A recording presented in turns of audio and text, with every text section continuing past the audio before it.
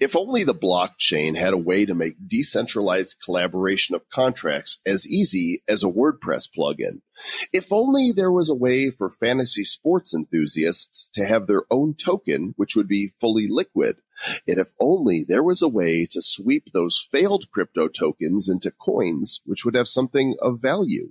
Well, if ifs and buts were candy and nuts, we'd all be crypto millionaires. But today, you'll meet entrepreneurs seeking to make all of these concepts a reality on the blockchain. Whatever else you're doing right now, it can wait. Unless you're a doctor in the middle of open heart surgery, and if that's the case, just listen in your earbuds as you work. Otherwise, we welcome you to join us on the farthest reaches of technology for this sponsored Crypto Spotlight edition of the Bad Crypto Podcast. 5, 4, 3, 2, 1, 0, ignition. Who's bad?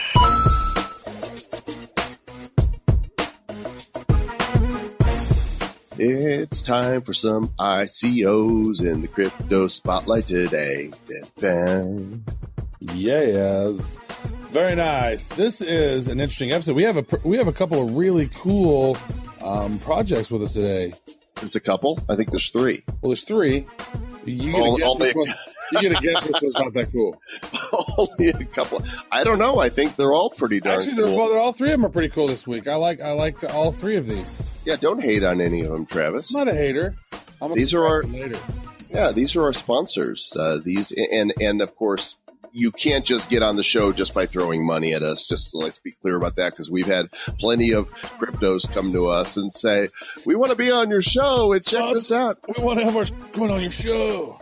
And we're like, no, that's not going to work. But this is a sponsored episode of the Bad Crypto Podcast, which means the segments that you're going to hear, the interviews that you're going to discover as you listen in your ears today, are with companies that we think have really good ideas, and some of them are already in process of their product being rolled out to existing audiences, and we agree to let them on for a fee. And so we are being compensated for all the interviews that you're hearing today. It doesn't mean we go easy on them. It just means that we're being paid, and we are not making any recommendations that you do anything with any of your monies ever, because we are not financial advisors. We're not? As of, forever. Oh, that's right. We've never been financial advisors. I was almost an insurance advisor way back in the day, like 25 years ago or so, like right out of high school. I took I was like, I'm going to get into insurance sales, and I'm going to sell this Primerica multi-level marketing thing. It's going to be genius. And I'm like, oh my God, this is the most boring thing ever. I looked at that as well, by the way, the Primerica thing. What was the guy's name? Art Williams? Art. Oh yeah. Art. Yeah. Something like that. AJ Williams or something. The dude who originally created it. There was a guy here in Kansas City, Shane Rudman, who was making like $3 million a year. And the one thing of value that I got from that, because I was literally right after I got out of the Army, and it was about the book Think and Grow Rich, and like that as a guiding principle. And I read that book and I was like, oh my God, I am an entrepreneur.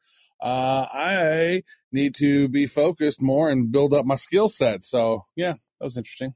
But we're not talking about insurance at all today, so that's completely irrelevant. Yeah, once upon a time, I was an encyclopedia advisor. I was advising people to buy Encyclopedia Britannicas, and for a couple of years, it was A.L. Williams.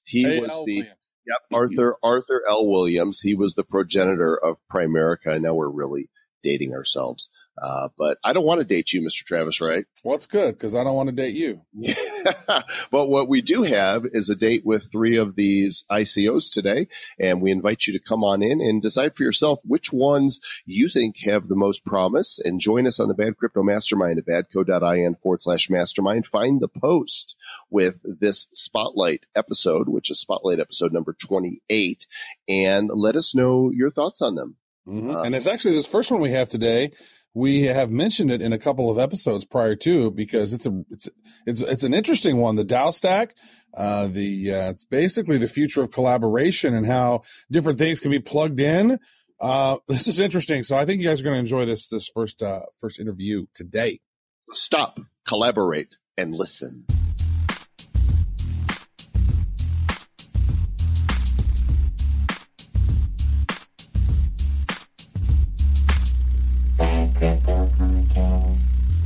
All right, bear with us here, people, because what you're about to hear is brain-bending and challenging and at the same time deeply significant.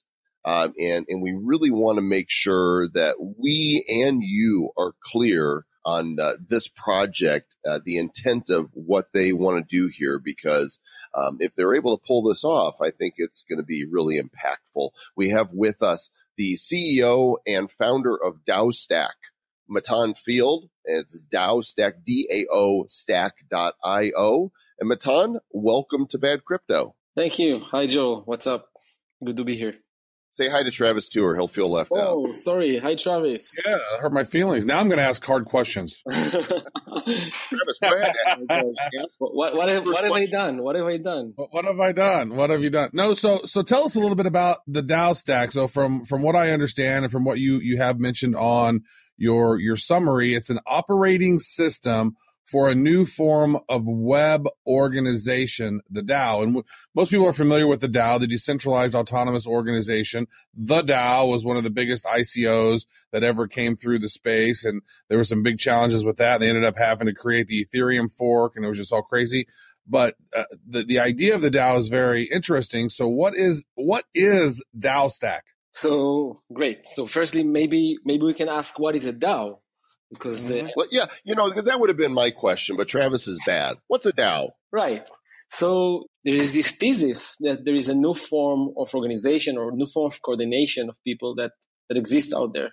Think, just for visualization, think about the way that fish, large number, million fish will coordinate together and swim as a flock, or starling birds similarly, or bees, and so on and so forth. So there's a different way of coordination than the way that we are used to, where there is hierarchical rigid structure, direct coordination, and there is a new way of indirect coordination. And the idea is to have that analogy for human beings. So how large networks of millions of developers, or millions of influencers or writers or anything you can think about, how those millions of people will be indirectly coordinated around shared goals, shared missions. So this I would call the DAO.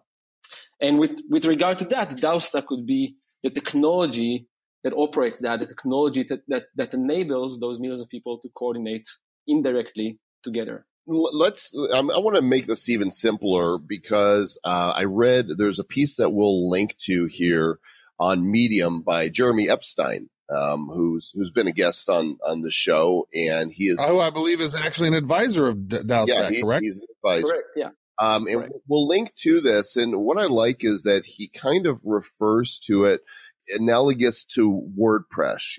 Many of us that have blogged for years use WordPress, and we've got all these various plugins that we can use to modify how WordPress functions as a blog platform. And so he's kind of referred to this, and I guess you have as well, as the WordPress for DAOs. Sure.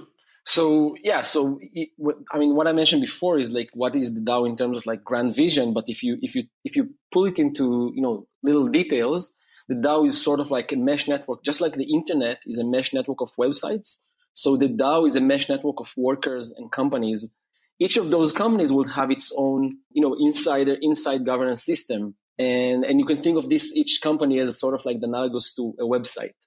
And the problem right now is that there is no valid governance system for these kind of like web companies or web organizations, and probably also different companies, we call them smart companies because they use smart contract on the blockchain. So right now there is no good governance system for those smart companies on the blockchain, and most likely different companies will require different systems. So just as you have WordPress, with which you can easily configure a website, in the same way with DAOstack, you can easily configure a smart company. So with a few clicks of a button, you can basically configure your own governance systems for your smart company, which then becomes a cell, if you want, or a part of a larger DAO. So it's kind of a mesh. You're mentioning it's a mesh network Is it kind of like an intranet that maybe can then connect to other people's intranets potentially? Is that kind of a good analogy? Yes, I think the internet is a good analogy. So yeah, you can think of each DAO as sort of like intranet. Intranet, like an internal company. Like Right. you have your own intranet. Yeah. Right. So each DAO, you can think of it as an intranet. But the beauty of the DAO stack and the way that it's built is that different DAOs are also interoperable with each other. So that eventually you can really get the internet, but in this case, the internet of work rather than internet of information distribution. So are those sort of like side chains? Then there's like there's the main chain and those other side chains you can sort of tap into. Is that kind of how the structure would work? It's a little bit different. So it's different but related. So right now we are focused on just a single chain and different DAOs on top of that single chain. And later on, once there is more blockchains with smart contract programmable blockchains mature up, we want to have interoperability between blockchains as well. Let me ask you this then. One question that I would say, because it seems to me that if you're going to have a lot of companies utilizing this, building upon the Ethereum blockchain, do you have any concerns about scalability on the Ethereum blockchain? And maybe why didn't you choose like EOS or something else that maybe has more transactions per second? Because if you have a lot of people utilizing the DAOstack, in my mind, that's going to create even more congestion on the Ethereum network. Right. That's totally, we're totally aware of that, and it's totally in our concern. So the reason we chose Ethereum is because we believe this right now is the most mature technology. Of course, there are other blockchains, but they are not as mature or pretty far from that. Yeah, in the future, we'll definitely would like to work with more blockchains. That's one. In terms of scalability, it's definitely a big concern of us. And the way that we're going to solve it is, the way everyone are going to solve it is by enhancing more and more off-chain solutions.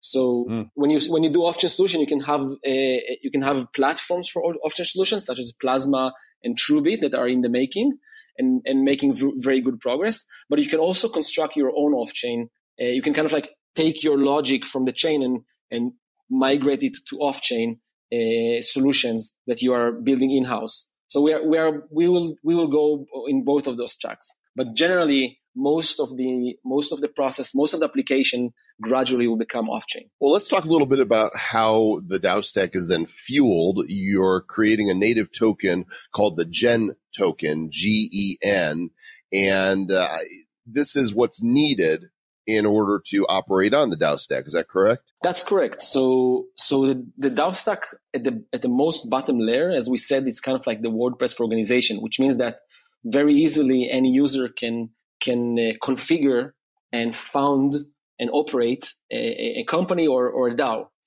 Now, the second interesting thing which is related to a very big question, very big open question in the DAO space, which is how do you make those systems, those governance systems operate for a very large number of people? So, you can easily think about a company that have 20 people, maybe 50 people, and we're talking here about cooperative companies that have, some sort of decentralized nature.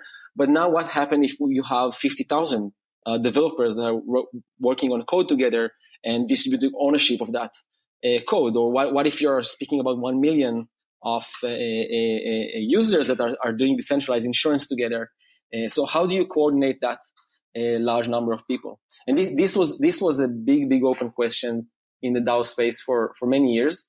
And basically what we came up with a solution, which we call holographic consensus, is a sort of like a prediction game that is wrapped around the governance structures that allow you to allow an organization to process a very large number of decisions in a unit of time and still be effective decisions. So wise decisions that are protected from narrow interests. And the way that this is made is thanks to this prediction game that is wrapping that governance structure. So the entire prediction game all over the ecosystem of DAOs over DAOstack will be basically played, if you want, with the Gen token. So this is the gas, if you wish. It's kind of like Ether, which is the gas for collective attention of computers. Then the Gen token is the gas for collective attention of agents, of human beings. Now, let me ask, that holographic consensus sounds really interesting. And when you were talking about that, it sounds as if, so you can make these effective decision making utilizing this technology, you can have better decisions. Now, is that something that could be used maybe for a government for voting? Yeah, it's basically, it's used for anything you wished for. I mean, any governance system that has large number of agents and would like to process large number of decisions. So if you are processing a single decision a year, that's not a big deal, right? Everyone can just come and vote. But what if you have 1 million agents, and then anyone can come up with proposals, and you need to decide whether to execute or not those proposals? So what if you have, let's say, 5,000 proposals every day, right? That's a lot of proposals. That's right. That's quite a lot of proposal, right? So I would have a headache. I would be like, oh my God, I need a new job. Yeah, exactly. So how million people will agree or not agree about each and every proposal? So if you see that the problem is that consensus and scale are in core tension with each other. So if you insist that everything is accepted via a consensus, or kind of like everyone look at everything, clearly it's not possible. But then if you are allowing decision to be made by a little number of people, then clearly it's not resilient, because few people can basically attack the system or abuse the system or just act from self-interest. So the solution of holographic consensus is that there is a game around that, and still decisions can be made by relatively small number of people. But on top of that, through the procedure of decision making, there is an additional prediction game where external people, anyone, can come and make predictions about the fate of proposals. So if, for example, I can see a proposal that I think is underestimated, nobody looks at it, and then I can signal to the network and say, look, I'm quite confident that this proposal is going to pass in that DAO, and more so, I'm willing to put my stake on that. I'm willing to put $200 that will be the case, and then if I'm right, I will make profits from that. By doing so, I'm producing signal to the network about inefficiencies. But in this case, it's similar to economic efficiency and the way that investors and traders and arbitrators produce signal for the economy for inefficiencies. In the same way here, but for social inefficiency. So I'm by placing that prediction and stake, I'm producing a signal to the network for an underestimated proposal, and also vice versa. I can look at a proposal and, so far people are excited about that, but I think it's just because the right people are not looking at it, and I'm willing to bet about it, and I'm willing to place a stake of $1,000 that if that decision will be highly considered, it will not pass in that DAO. And again, I'm producing a signal by that. And that prediction game is basically what allows for effective and scalable. There's a whole wisdom of crowds, approach to this. Travis, I think we could have the bad stack that, to decentralize our decisions, right? Just, but let's do like Ripple. But there's only two of us. So then XRP does that. So, we'll be centralized decentralization. So let's see, as we get close to wrapping up our time here together, let's talk a little bit about the ICO for the Gen token. When does it happen? How do people participate, and who can play? Right. So we have the public sale opens at May 8th, and then we have a community pre-sale opens up on May 1st, just for 48 hours. But then it's only for people who process whitelisting up to 24 hours before opening the pre-sale. Anyone can participate, but US citizens. So because of legal compliance problems right now, we just recently got informed that we cannot sell tokens in the US.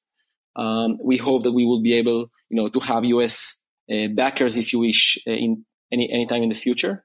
So this is about the sales, and maybe it's another opportunity to say that you're also launching our product on the mainnet of Ethereum this week. So we have the full stack all the way from the governance framework and all the way up to the application that we've developed, the native application, which we call Alchemy, will be launched on the mainnet this week, initially internally for about a month, and then publicly. And maybe just to say one word about Alchemy. So Alchemy is basically an application for decentralized resource allocation, centralized budgeting and rewarding system, with which blockchain companies today on the network can that have millions and hundreds of millions of dollars in capital, and then they have thousands of people in human resource. They can easily deploy those capital into human capital in an effective and scalable way via the wisdom of the crowd. So that's Alchemy launching. Stay tuned. Yeah, that's very fascinating. Just real briefly, maybe talk about the team. Like, what is it about your team that you feel allows you guys to be best positioned to execute on this idea? So we have a very experienced team. So Adam and I that founded the project. So both of us graduated in PhD in theoretical physics. We are both architects for many, many years. Also, both of us have been following the blockchain fully from 2013. And then also Adam has over 20 years experience in code. So kind of we are bringing the technical and theoretical ground to that. And then we have a really highly experienced team. For example, the product team, 3 people in San Francisco, made many products for many millions of users. We have amazing team in Boulder, Colorado, leading the campaign. We have incredible team here in Israel doing the operations. So it's really a very large and very experienced team. For all of us actually, most of us actually following the blockchain for many, many years. Excellent. Well, we appreciate your time with us. It appears that your Telegram is off to a really good start. The DAOstack community's got over 8,000 members in there. Is that the primary place that you're asking people to come and join? Yeah, and that's also where they can find the link for the whitelisting. But yeah, the Telegram is the main channel to join. There is the forum for more deeper questions. And of course, there's the website where you can find everything. Matan Field, CEO and founder of DAOstack, the website DAOstack.io. And Matan, good luck with your project. Thank you very much.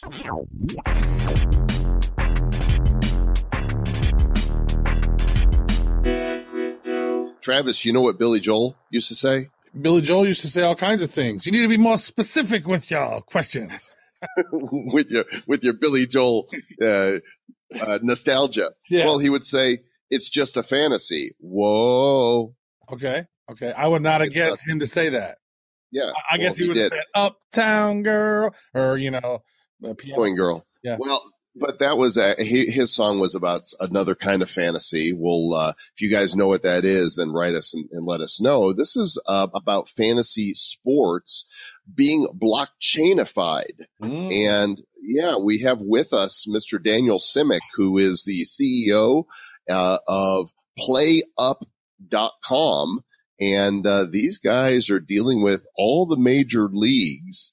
And they've got an app coming, and they have a token sale around this whole thing. We're gonna find out what it's all about. Welcome to Bad Crypto, Daniel. Thank you, guys. Thanks for having me today. So tell us a little bit about PlayUp and what's happening on in the fantasy world there, and why we need to blockchain this. Well, our site is the first fantasy sports site to go global. So we're not just based in North America, and we're based all over the world. And ironically, a lot of our players are from Southeast Asia, around that area of the world. We have players in, Indonesia, Philippines, India, Bangladesh, Pakistan, Sri Lanka, all over the place. I think we're in 70 countries at the moment. For those interested players, for them, it's very hard to win prizes, but not with a blockchain solution.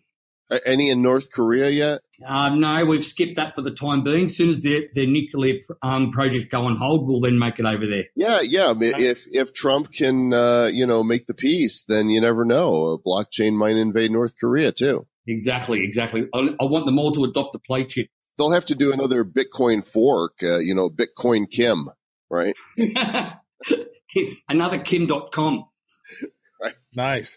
So this is an actual business you have already. You've been working on this project for 3-4 years? This is an existing business. This is an existing business that we started, I think it was around June 2014 when I left a conference in Las Vegas on fantasy sports. I came back to Sydney and was mesmerized by my experience and decided to build a platform outside of North America. So you use all kinds of leagues, not only, the NFL, Major League Baseball, and NBA, but also the Australian Football League, the BBL, the EPL, the IPL, whatever the hell those are.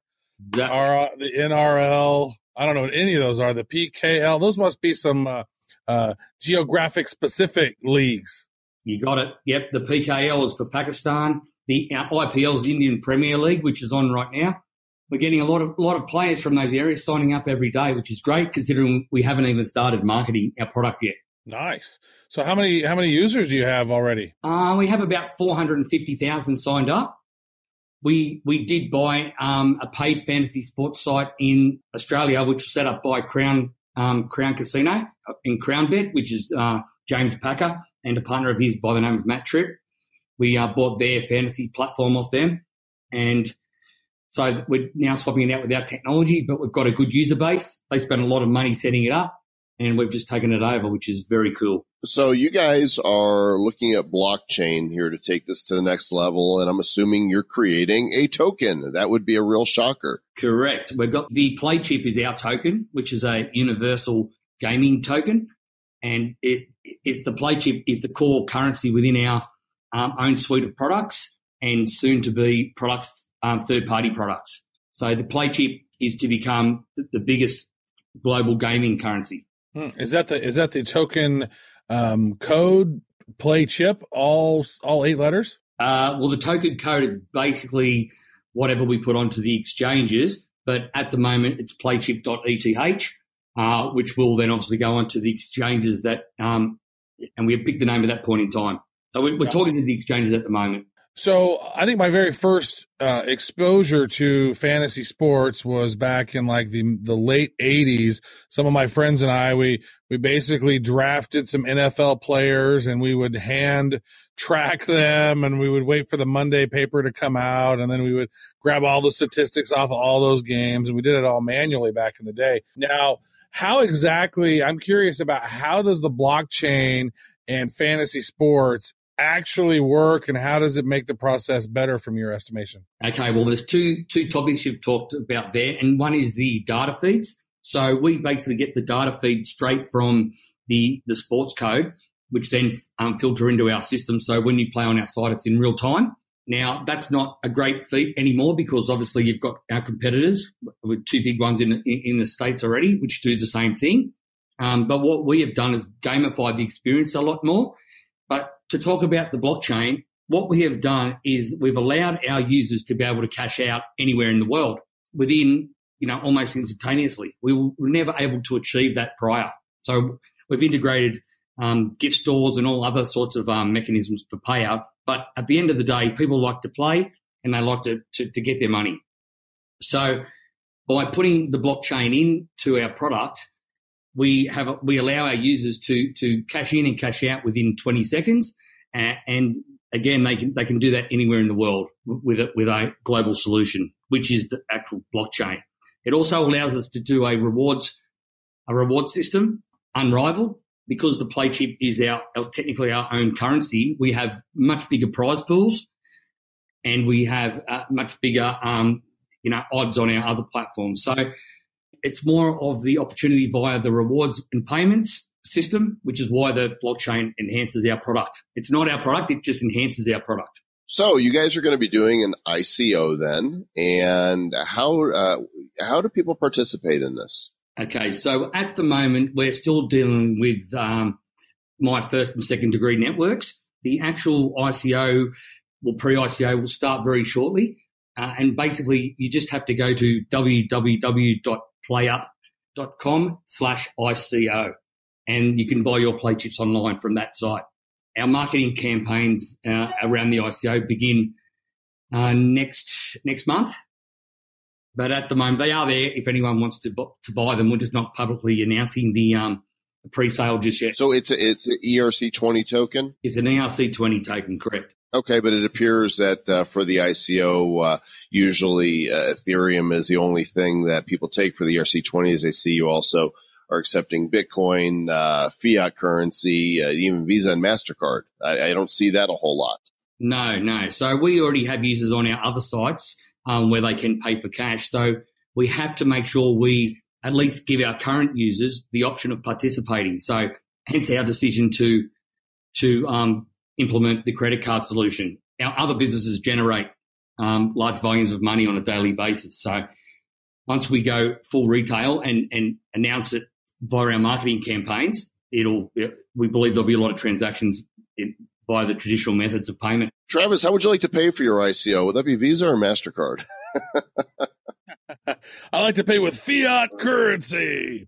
That'd be great. So your technology then, how soon until all of this is ready to roll, right? So it sounds like you've built this up. You've acquired an already existing fantasy platform. You've added your own technology to that. How soon until everything is ready to rock and roll? So all the sites are currently in operation. If you play on PlayUp.com at the moment, you can actually earn the play chip just by entering free games. But we intend to kick off the blockchain integration end of June, early July, and we want to do that at the same time we list on the exchanges, so we can do a big announcement, a massive game that everyone can participate in, and people will have to buy their coins to be able to go into that big game. But the people on our site now are already building up coins in their wallets. So if we turn on a game which you need 1,000 coins to enter, we are estimating most people will have on average 900 coins. So they'll need to go and buy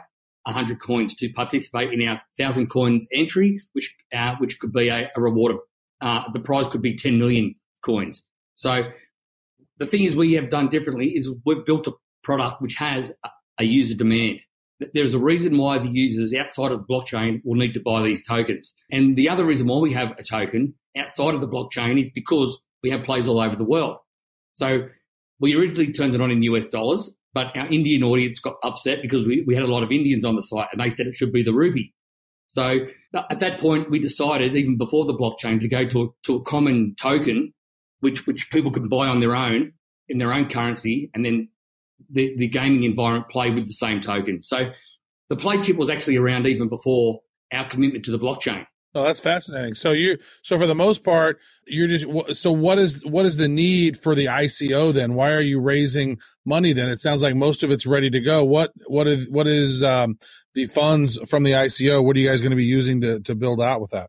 Okay, so unlike most ICOs, 55% of funds raised are going to go towards marketing, because like any business, if you don't market, you don't have the users, you're never going to make profit. Mm-hmm. Now, we come from a stable business background where profit is actually the thing you need to make. Without profit, the business can't continue to grow.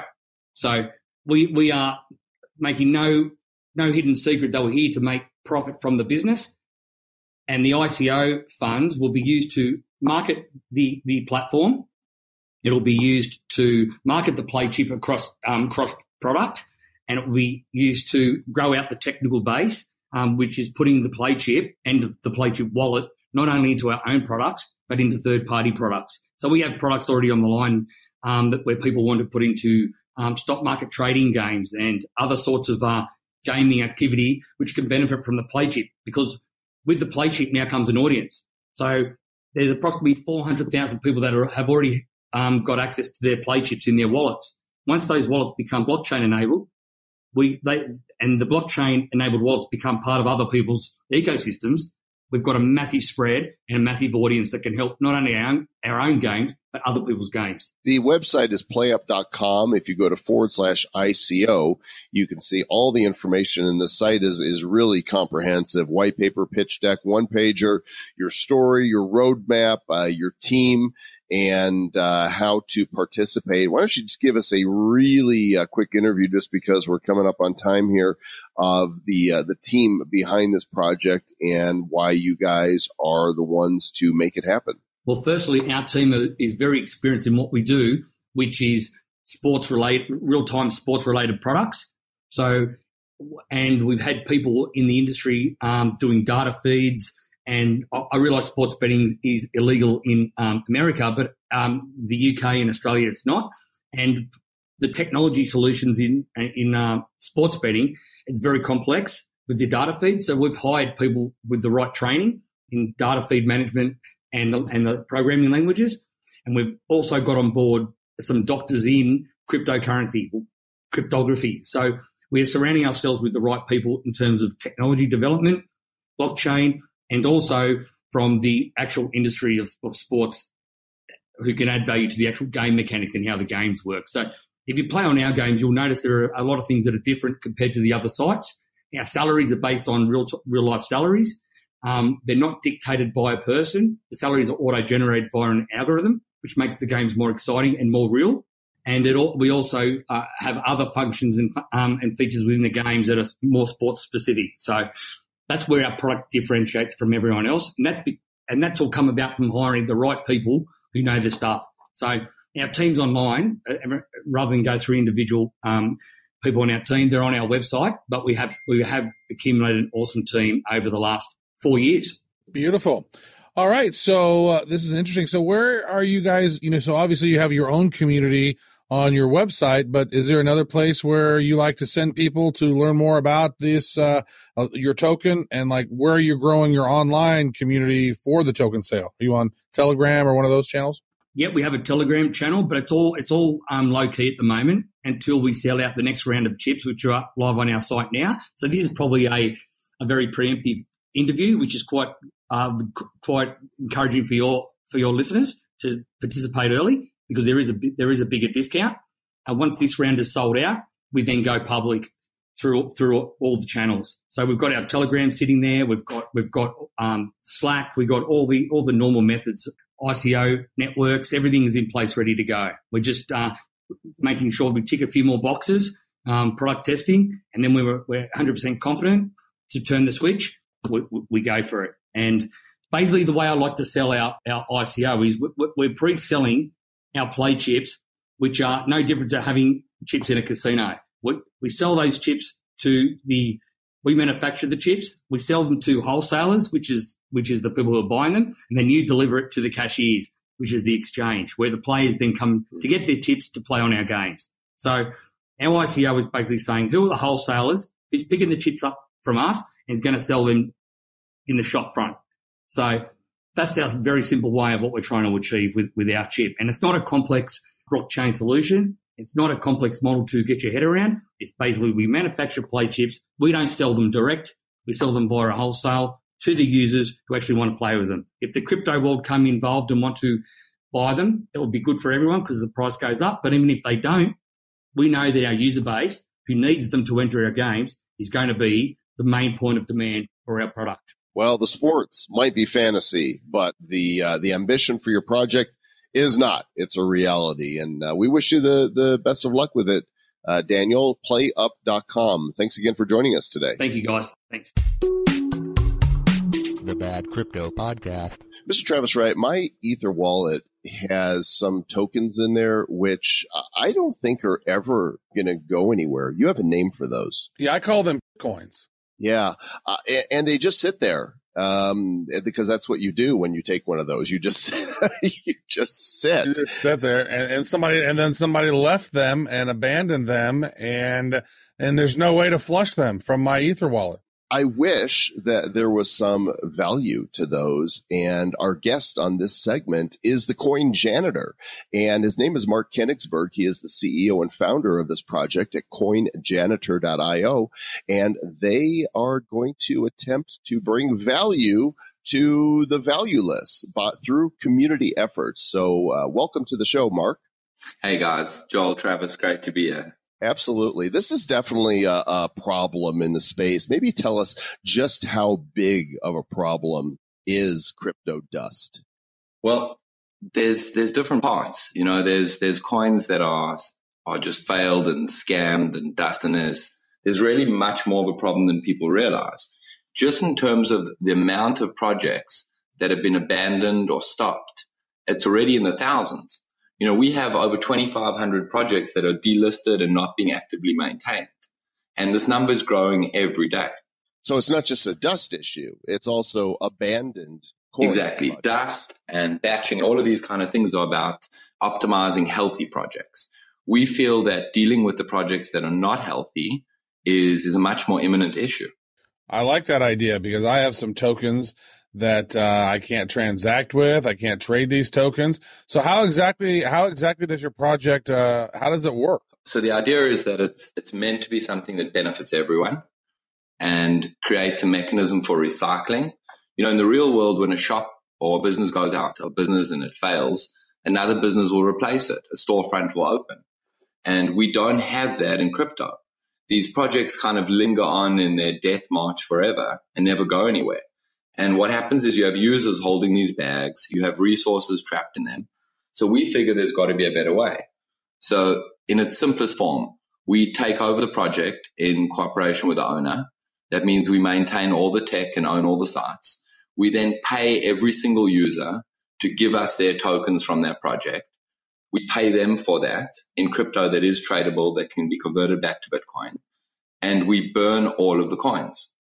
Any assets that were in the project, whether it's usable code, marketing websites, social accounts, we then give back to the community and use for contacting more users to burn more tokens. Okay, I'm not totally clear. So if there's more than a few projects that I have sitting in my Ether wallet that I don't think are ever going to go anywhere, and they didn't work, what's the value in having the code for something that didn't work in the first place?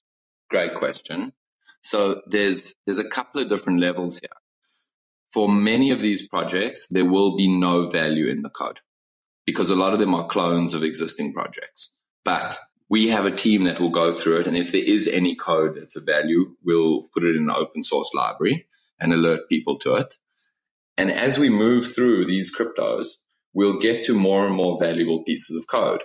Even a lot of these failed projects have very interesting code snippets, but someone actually has to go through the library and find it. And that can be repurposed or supplemented onto other projects. But the code isn't the only value here. So there's a lot of other parts that aren't code that have a lot of value to the community.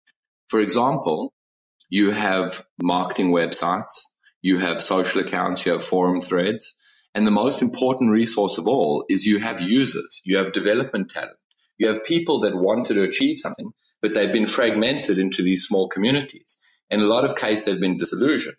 So the idea is that as we bring them all into one community and we use all of those marketing resources that the project had to be able to speak more and extend more, we end up with a community that's engaged, that wants to do something for the common good. And we start pairing developers together. We start pairing project owners together in a way that allows for further cleaning and the creation of new things. We've seen it already, and the ICO hasn't opened. That already some of the people in our Telegram group, some of the people that we're working with have started connecting for the sake of helping each other on their own projects. Yeah, this is definitely a community-oriented effort. Yeah, so as you mentioned, there are some failed or some dead coins that are, sort of decommissioned or not being, built upon or being maintained anymore. And so the first step for you then is for you to reach out to the previous owners to acquire their technology. Is that how that has to go? Exactly. So there's actually a step before that, which is where a lot of things get interesting, is we had to figure out which coins were failed. There isn't a complete list. There's no sort of definition for when a project, is successful or failed or won't be. So what we did is we spent almost a year trying to profile these coins. And we've built an incredible database where we monitor all these coins. We have 60 different data sources, a whole bunch of custom crawlers and a team of manual researchers. And we've defined 30 primary and 20 derived metrics that speak to the health of a project. So as it stands right now, I'm confident that we have the most comprehensive data set ever collected on these coins. You have the definitive coin list. Exactly. And it sounds kind of funny, right? But if we look at what actually makes a cryptocurrency succeed, there's all this talk about, utility tokens and token economy based on utility and secondary market demand and all this kind of fancy stuff. In the end of the day, there's only two things that really drive success or price in crypto, at least in my opinion, which is network effect and an active community, or speculative trading. And these projects, they have all of this trapped network effect. So us being able to measure the health of the project, things like block delivery and delays and community depth and breadth of wallet creation and social activity mean that not only do we have a list of coins for the first time ever, but we also have the metrics by which to gauge project health. And that allows for a lot of cool things in the future, especially with an active community. Really interesting. There's a lot of content on the website at CoinJanitor.io, including a one-pager, a white paper, and about the token and bounty. And we're going to get into the token here in just a moment. I'm curious, is this seems to be such a community-based effort that is there much technology that needs to be developed on your end? Or is this like, hey, let's just start. Here's our GitHub and here's the code and away we go? So there actually is a lot more tech than people realize. And we don't have a GitHub at the moment because all of the tech that we're using for profiling is going to be released to holders, but we're not making it public yet. So there's technology in profiling. We have a couple thousand hours of development already just in building the systems to be able to collect this data. And then the first few months, we're going to do all manual swaps, very community orientated, one user to one user with account managers, because we have to educate the market on how to do this as well. But past that, we've begun work on things like universal addresses, automated token swaps, interoperability between chains that don't support it, So there is actually a lot of tech that comes from this. And then because we're ERC20 to start with, things like POS voting rights and access to features, these are all things that will evolve with the roadmap as well. Right on. So your token is Jan, JAN, and your hard cap is $7.5 million. It looks like you mentioned you are building it on the Ethereum platform. I see you guys do have a bit of a bounty available as well. Do you want to talk a little bit about the tokenomics of your project? Starting with a bounty, the idea is very simple. Instead of having a complicated bounty program, we made it very simple. Share us on a social network, you get 100 tokens. Create content, you get tokens. Once off per user. The idea is to just spread the word. We're not trying to create an army of shills. We're not trying to create a system where people, get rewarded based on the number of followers. Just join our community. We need people to be talking about this. In terms of the tokenomics itself, and you'll see that is in line with everything we did. Like we don't have advisors. We aren't doing like a pre-RCO sale. We really want this to be primarily a community effort. And even people who aren't planning on contributing, that's fine. Come join us. Tell us better ways to do it. Tell us about tokens you want cleaned. We really want a lot of people involved. So the tokenomics themselves are actually very simple. 50% of all tokens will be sold in RCO. 30% will be held for reserve to do the swaps. And we've done a model based on coins that are delisted, which means they have a maximum market cap of 50,000. In most cases, even less if they're delisted because it's zero. But that's the maximum. So based on that model, we set an exchange rate where we give Jan tokens in exchange for these coins. And that model allows us to make a significant dent in the market. And with the appreciation that we expect as a result of the growing community, it will create a perpetual runway for us to continue doing these swaps. This is really interesting stuff here. And it kind of reminds me of, the artists who go to the junkyard and, they find this trash and they create this metal, beautiful artwork out of something old. And I love that there's this recycling attitude. So let's talk a little bit about the ICO and how people go about securing some Jan. And I can't help but hear Jan. Oh, Marsha. So the first thing to mention is that the ICO is not open to US. So if you're in the US, you cannot actually buy directly in the ICO. You can take part in the bounty program and you can do swaps from any region. But we wanted to avoid any sort of, kind of draconian issues. Yeah. Prison. Yeah. Exactly. Sorry, but that's 100%. No, look, the reality is that this is something that we're doing for the long term, which is also why we locked up our tokens for 2 years, and it needs to be inclusive of anyone that holds coins. But the primary purpose of the ICO is not just about the money. It's really about the platform as well. We've spent a lot of money in building this, and the money helps us do it faster and get to more people. But the publicity is more important at this point, So there are two ways to really take part. If you want to get tokens, the one is you can obviously contribute, take part in ICO, and otherwise take part in the bounty. So even just taking part in the bounty, joining the Telegram, that will get you tokens. And some of the bounty rewards are quite material. I mean, we're offering a bounty reward for connecting us with coin owners. That's, I think it's 50,000 tokens. So, I mean, that's a huge bounty, you know? That is. This is pretty fascinating. And so where are you building your community? Because it sounds like you're pulling in communities from all these failed coins. And so where are those community members congregating? So at the moment, Telegram, obviously. We also have a subscription on the website where you can go and create an account. You just enter your email address, and then you'll get access to all the updates and all the notifications and stuff as it gets released.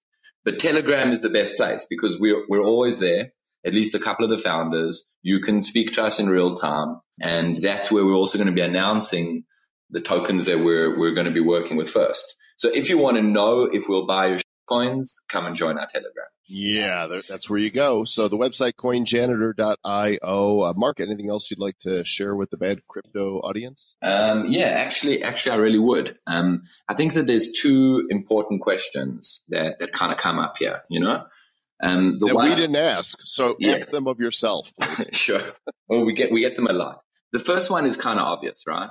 Okay, let's assume you guys aren't scams and you actually know what you're doing, which no one can know from listening to this. I mean, I know it, but, you know, people are going to have some faith. How do you make money? Because by definition, the project is a finite project with no revenue, right? We can't be only relying on token appreciation. So the thing is that we aren't. Our model is built on a 10-year runway with aggressive marketing, with all the operational overhead we need. But if you imagine all of the things that come out of access to this type of data, if you imagine the type of active community and the features and tools that can be built upon this, one of which, for example, we mentioned before the show being dust, you know, there are a lot of problems. So services that are developed out of the community that aren't just recycled old code will actually be available to JAN holders, which is a great reason to have it. And some of them will be offered as paid services to the community from next year. So there is a revenue model later on. But even without generating a single cent, we have 10 years of runway. We can eat a lot of coins in 10 years, you know? So that's the first thing. And the second thing is it's kind of bittersweet because it's total crap, but by the same token, we're doing something good, you know? And that's really the second question here is, you know, why are we doing this? You know, we really worked hard to position it as a community project. We didn't do high-level banner advertising. You know, there were a lot of easier ways to raise money than this, but we care about breadth of community. And it is an altruistic project, but it's also selfish. And it's selfish in two regards. One is it raises our profile, and specifically mine, because I go down as that crazy person who tried to do this. And the second thing is it's good for Bitcoin, which is how the idea came about in the first place. My premise is that if we keep creating all these coins without any sort of threshold of utility, it's going to come back and bite us eventually.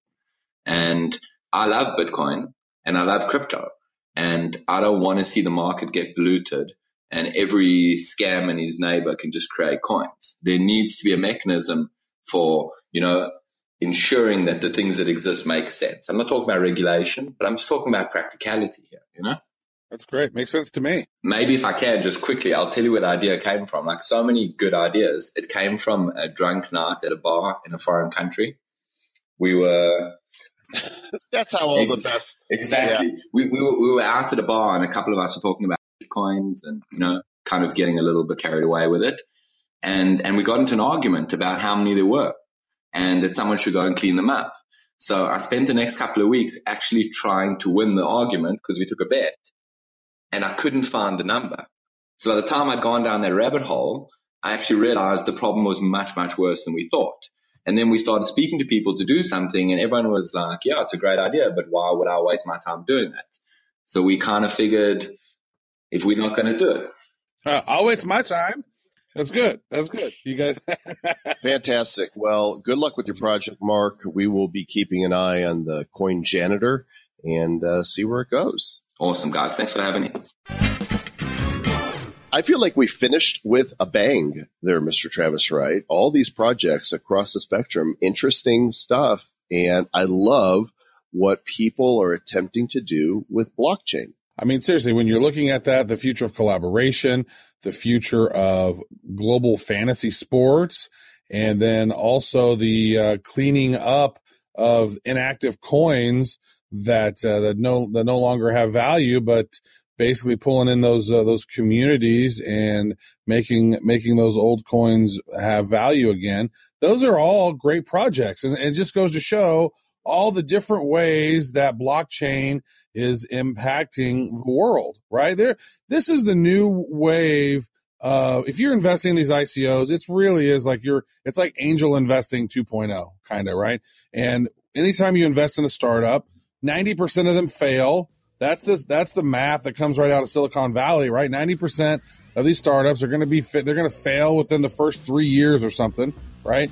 And so it is a risk. So don't invest more than you can lose, that you can afford to lose. And, don't take our word for any of this. This is just a starting point for you to do your own research, right? So maybe go over to ICO Bench or go over to ICO Rating or, check out some of these other sites where they have reviewed these ICOs. If there's something that interests you about them, do more research on them. Go into their Telegram group.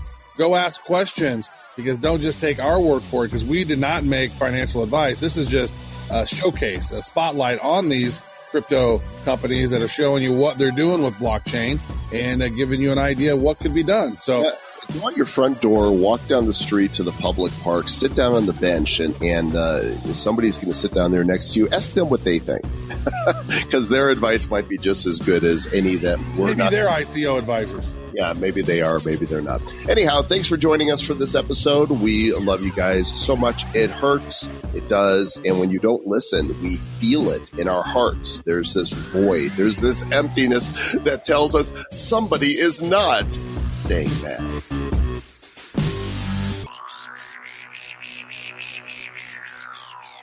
Who's bad? The Bad Crypto Podcast is a production of Bad Crypto LLC. The content of the show, the videos, and the website is provided for educational, informational, and entertainment purposes only. It's not intended to be and does not constitute financial, investment, or trading advice of any kind. You shouldn't make any decisions as to finances, investing, trading, or anything else based on this information without undertaking independent due diligence and consultation with a professional financial advisor. Please understand that the trading of Bitcoins and alternative cryptocurrencies have potential risks involved. Anyone wishing to invest in any of the currencies or tokens mentioned on this podcast should first seek their own independent professional financial advisor.